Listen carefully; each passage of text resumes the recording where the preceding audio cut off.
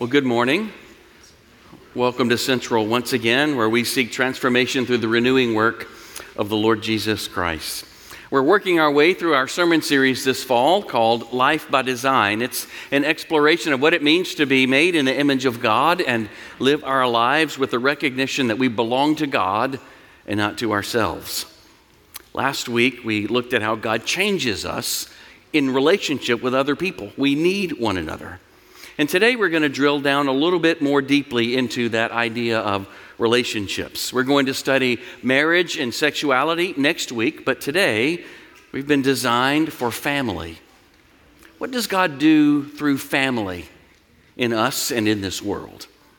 I want to encourage you to open your Bibles if you brought them with you. If you didn't, there's one in the pew rack in front of you. Be looking at Psalm 78 on page 488 in that pew Bible, but keep them open because we'll look at other scriptures through our time together this morning. What does God do through the family? Let's pray.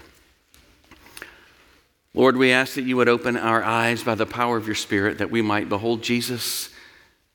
Lord, renew our hearts and our wills that we would exalt him, Lord, and follow him. Shape us and mold us to be your dearly loved people, we pray. And so, Lord, we ask that the words of my mouth and the meditations of all of our hearts would be pleasing and acceptable in your sight, O Lord, our rock and redeemer. In Jesus' name, amen. Psalm 78, verses 1 through 8. Hear God's word. Give ear, O my people, to my teaching. Incline your ears to the words of my mouth. I will open my mouth in a parable. I will utter dark sayings from of old, things that we have heard and known that our fathers have told us. We will not hide them from their children, but tell them to the coming generation the glorious deeds of the Lord and his might and the wonders that he has done.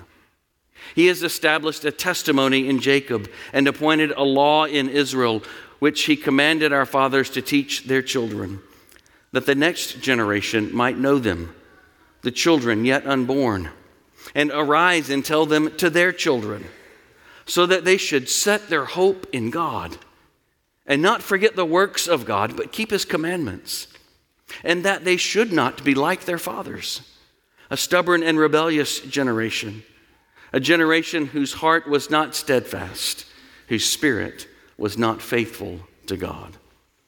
The grass withers and the flower fades, but the word of our God will stand forever. How much do you think about your legacy? The things that you leave behind in this world, the things that follow on as a consequence of how you've lived your life, what you've done in your life? The truth is that God has designed us to think about these things. We are created for eternity, so it's natural for us to think about what do we give our lives to which extend beyond our lives, that endure in this world. What is that for you? What do you hope to be your legacy? When we think about that question, many of us think first about our work. That indelible mark that we leave on this world, putting the gifts that God has given us to use in our work. We make things, we build things, we invent things, and that work is good. So we'll study in a few weeks that work was given to us before the fall. Work is a good activity, a good gift of God. But what I would like to suggest to us this morning is that when we think about legacy, if first we think about work and the work product we leave behind, that we're not thinking about it in exactly the way the Bible does. We've studied Genesis 1, 27 and 28 a few times yet this fall, and listen carefully as I read verse 28 to you again. Speaking of Adam and Eve, God blessed them and said to them, "Be fruitful and multiply, and fill the earth and subdue it, and have dominion over the fish of the sea." And he goes on to the rest of that creation mandate given to Adam and Eve and to all humanity. Do you hear what came first in God's blessing and God's charge? It's family. Be fruitful and multiply became before work. And I would like to suggest to you this morning that's not happenstance. And I would encourage us to recover that sense of priority that God has designed us to be set in families. And when we think about the legacy of our lives, What we leave behind, family should play a significant part in what we leave behind and what we consider to be our legacy. But the way the Bible describes family is far more inclusive than we might first expect. We're going to look at 2 points briefly this morning. First, how God sets us in a family. And second, how God shapes us in a family. First, how God sets us in families. We're not merely individuals, but we are image bearers of God, designed to be in intimate relationships with one another. And he puts us in families for those intimate relationships. Family was God's idea. It was his design from the beginning of creation. In Genesis 1, again, we read that Adam and Eve were given for each other to be a family. They were charged to be fruitful and multiply. And the picture comes even clearer in chapter 2. If you flip over one page in your Bible, Genesis 2:24, which says, "A man shall leave his father and his mother and hold fast to his wife, and they shall become one flesh." You see, we've been designed to always be set in a family. The man would leave one family, that of his father and mother, and form a new one with his wife. All of us have been designed to be set in families by our Creator, by our designer. And there's a foundational aspect of who you are that comes from the family in which God placed you. Through God's sovereignty, he has set us in particular families, the family you have. Now, that certainly doesn't mean that our experience of family is necessarily a healthy one. Nor does it guarantee that our experience of family is a holy one. For some of us, our deepest wounds have come to us through our families. We see that in the pages of Genesis as well. As you come to Genesis 3, flip over one more page. As we've studied before, Adam and Eve were tempted to eat of the tree of knowing good and evil. That is the tree of deciding for themselves what is good and what is evil, no longer depending on God, but wanting to belong to themselves only. Do what is right in their eyes. And as soon as Adam and Eve ate of that tree of rebellion, Genesis 3 verse 7 says that their eyes were opened and they knew that they were naked. So they sewed fig leaves together to hide themselves.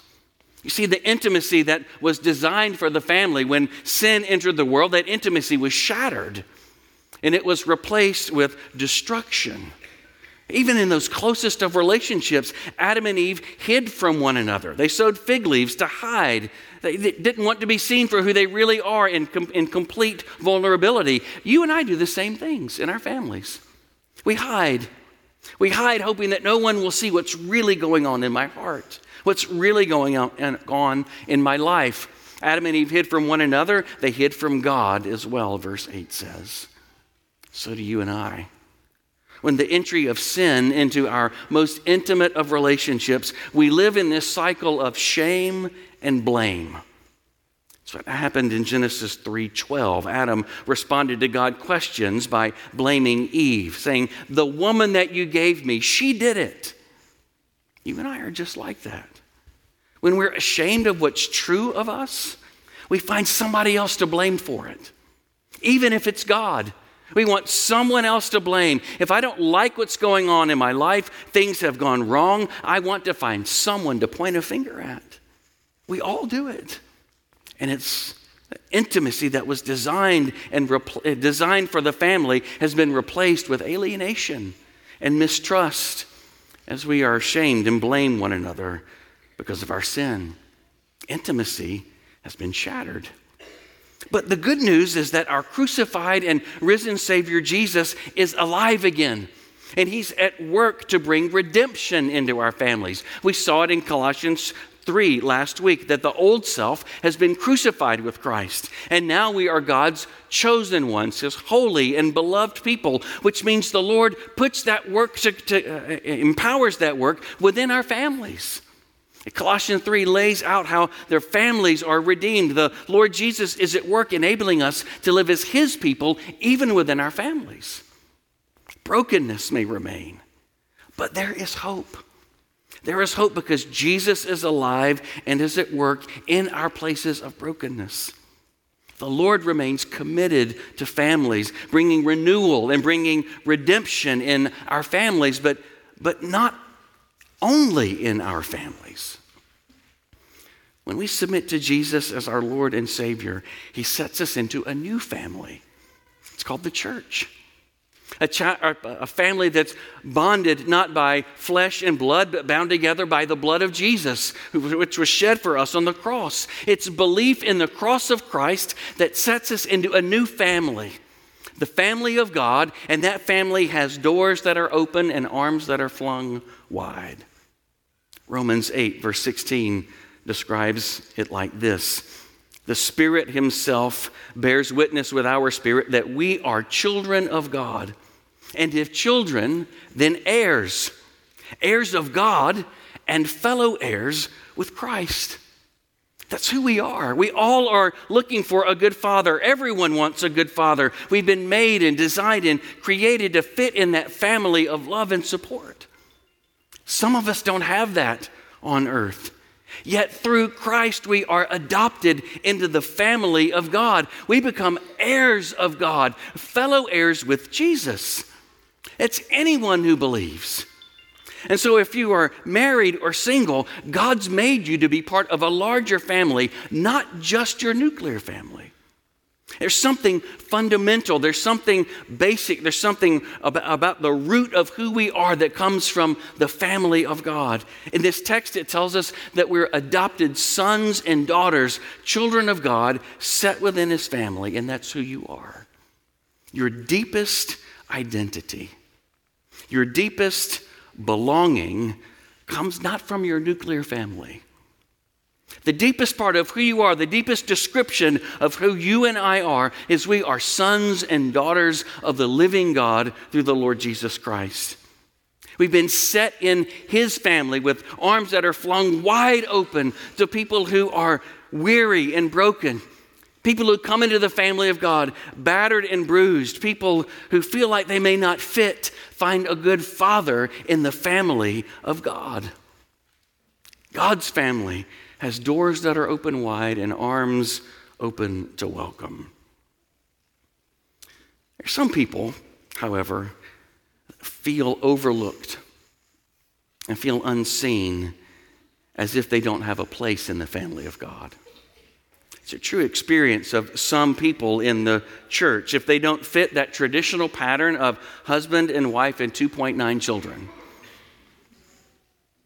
They just feel like they don't fit. Singles, widows and widowers tell me that sometimes they don't feel like they fit in the church, in this church, because sometimes we don't know what to do with people in those stations of life. But friends, the family of God as he builds it is a family with arms open wide to those who feel like they are displaced, like they may not fit anywhere else in the world. They fit in the family of God, and they are invited to come here to find a place to belong and to be cherished, to be beloved. Singles, single parents, if you're divorced, if you're displaced, if you're alienated from your nuclear family, you have a spot in the family of God. You have a place here. You belong here among the family of God. May we do better in treating you that way when you don't feel like you fit in other places in this world. It's in the family of God. It's in the family of Central, though it might be hard sometimes, that God is at work joining us more deeply together in the crucified and resurrected Jesus. We're bound tighter together as God's people than we even are in our nuclear families. You've been set in the family of God. You're kept in the family of God by his power. So let's open our arms wide. Let's fling open our doors. Let's set places at our tables for people to be welcomed into our families, to be loved, that their gifts might be put to use, that they might feel like they are contributors in the family of God. And as we head into the holidays, would you make it tangible? Would you be willing to set a place at your table, make room at your holiday table, whether it's Thanksgiving or Christmas or some other celebration? Would you be willing to make room for a single again, a person who's displaced, who doesn't have a home to go to? Will you make room in your home as part of the family of God this Thanksgiving this Christmas. Make it real what Psalm 68 says, that God sets the lonely in families. May it be true of our families this year. God sets us in a family, a nuclear family and a church family, but he also shapes us in the family. We turn back to Psalm 78, which we read earlier in the service, and maybe some of you were wondering, will I ever get to it? Well, here's the moment. Psalm 78 shows us what God does in and through families, through blood families and the family of God. What he does is he disciples us. He grows us up in families, and Psalm 78 is God's plan of discipleship. And it starts with this. God's shaping us in a family is for intergenerational discipleship. It's always been the design of God for an intergenerational discipleship. Let's look at verse 4 of Psalm 78. For one generation shall tell another the glorious deeds of the Lord and his might, the wonders that he has done. But make sure you're thinking biblically, thinking broadly about what these intergenerational relationships mean. Yes, in our nuclear families, we are to read the Bible and pray together to talk about what the Lord is doing, to have that kind of open faith relationship within our nuclear families, but also in the family of God. This is where it is to happen. These intergenerational relationships inside the family of God. In the current literature on student ministries, researcher after researcher has identified how vital and important in the life of a student are older adults. Older adults are even more important than their youth leader, the research bears out. Now, students, don't shoot me here. I heard some of you say we don't need any more old people in the student ministries building. But the research says something different. The Word of God says something different. Some of the most formative opportunities and occasions in the life of a student is when an older person, often not their parent, pours into them the love of Jesus, pours into them the message of Christ, and lives before them the life of Jesus. That's how we grow in those kind of intergenerational relationships. And it doesn't stop when we get into adulthood. We still need intergenerational relationships where younger men and women are formed through the experiences in the hearts of older women and men in the church. That's God's design. That's God's plan and pattern for discipleship. And so I hope you realize how much of a blessing, frankly, a privilege that we have at Central as you look around this sanctuary and we see such a diversity of ages. It's a blessing. But even more importantly, we need this diversity of ages to build meaningful relationships with one another across the generations. That's God's design for discipleship. In our Wednesday night Equip You classes coming up, the first 3 Wednesdays of November, we're going to have a class and some forum to discuss how we can make and deepen and maintain these vital intergenerational discipleships. How do we do it? How do we get connected with one another in that way? Because older saints need younger ones, and younger saints need older ones. We need the wisdom of people who are in different generations to help us see God's world more clearly. Do you have those relationships? Are you set in those kinds of relationships and shaped in those intergenerational relationships? You can find them here at Central. Not only is the Psalm 78 plan of discipleship about intergenerational, but it's also hopeful. It's a hopeful discipleship. Sometimes we have a picture of being a disciple that is someone helps me merely gain information and get it downloaded and make sure I know all these facts and have them in order. That's part of it, but that's not the fullness of God's plan. Look at verse 6. One generation tells the next of God's mighty works of God, so that they should set their hope in God and not forget the works of God, but keep his commandments. We all need one another, another generation to help us remember not only the word of God, but the works of God. How he's alive and at work in your life in ways that might buoy up hope from people who are struggling. When we're struggling to see where we're going, we need other people in our lives, people who've experienced hardship. We need another generation who's been before us who can help us see the places where we're struggling. How many times has it been for Missy and I when we were not knowing what to do in the lives of our kids, we've received wisdom and insight and encouragement from someone who's an older parent, someone who's walked through what we walked through. It happens all the time. And it's not just in parenting. It's in all manner of our lives, all different facets of our lives. We need hopeful wisdom that comes through the lived experience with God that older people have. We need it. The church needs that measure of hope. It's in the family of God, where you have the opportunity to ask someone who's walked through the same heartache that you're going through, but they're ahead of you. They've been through that same mess that you're going through now. You can find hope in being in connection with people like that. God's plan for discipleship is intergenerational. It's also hopeful. And finally, it's honest. We need an honest discipleship. As we grow in the image of God, being renewed and strengthened in Christ, doesn't mean that we pretend like we have it all together. The last thing the church needs are leaders and teachers who are selling the lie that we've done it all right. And we're getting it all right now. Instead, God's plan, look at verse 8. One generation tells another so that they should not be like their fathers. A stubborn and rebellious generation, a generation whose heart was not steadfast, whose spirit was not faithful to God. We need honest discipleship. To be honest about our failures, honest about where we have taken missteps, where we have sinned against God, so that another generation would not follow the places where we have failed. If you read the rest of Psalm 78, which is a pretty long psalm, so I'd encourage you, go home this afternoon, read it and meditate on it, and you will notice a pattern emerges. This is how it goes. God's faithful. His people rebel and turn away from him into disaster. God rescues, and God is faithful. His people rebel and turn away into disaster. God rescues, and God is faithful.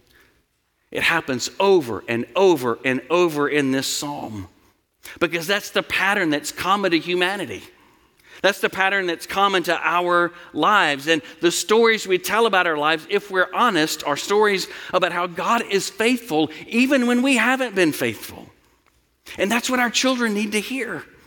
That's what another generation needs to understand, that God is always faithful. Even when we aren't faithful, He is. What the next generation needs is for people to be willing to live into the gospel, that the gospel of Jesus is always real and it's always powerful, and God looks upon us in grace, and God meets us where we are in Christ, and He forgives us, He redeems us, He saves us, He's faithful even when we aren't. That's what the next generation needs. Not people who pretend like we have it all together. The next generation needs a former generation that knows that we need Jesus. Sometimes it's hard to be honest. Sometimes it's hard to be transparent about the challenges that we've endured, and because somehow we think that they reflect poorly on us and maybe even on God. We just don't want to tell the stories. But if the story of being a Christian is that I am a sinner deserving God's judgment and condemnation, but Jesus has rescued me, then how does it reflect on God poorly if I actually need rescuing? That's the whole point. The whole point is that Jesus is the Savior. The whole point of the Christian life is to demonstrate I need a Savior. That's what the whole thing's about. So let's not be afraid of being honest about what God has done in our lives, how He's chased us down and loved us even when we weren't faithful to Him. If we want to raise another generation faithful to the Lord, let's be clear and honest about who this faithful God is. He's the Hound of Heaven. He's the one who chases us down and pursues us in love and into His family. So let me close with this question once more. What's your legacy? What do you want to leave behind? May it be a history, may it be a story, a legacy of a faithful God who found us when we were lost and set us in his family, adopted us in Christ, and he's grown us up. When we felt lost, he's surrounded us with brothers and sisters who can help us find our way. When we've been struggling, he's shaped us and encouraged us through other people among the body of Christ. There is not a better legacy to leave our children and our grandchildren than this. The testimony that God is faithful. Even when our families are not faithful, even when we have not been faithful, you can depend on the fact that God is always faithful. Let's pray. Lord, talking about family brings up emotions in some of us that are hard to deal with. There are families that are torn apart. There are families that are alienated. There are families where parents have kicked their own children out of their home. There are families where children have turned aside from their parents and want nothing to do with them, Lord. Sometimes it's hard. It's hard to live in the family in which you set us, and yet, Lord, we pray that you would open our eyes and our hearts to your work, your faithful and present work of redemption and setting us in a new church family. Help us to love one another, to welcome one another, to have our arms open wide, to share our lives with one another. That Jesus, you might be exalted as you've made us brothers and sisters in the cross. Do that, we pray, in Jesus' name. Amen.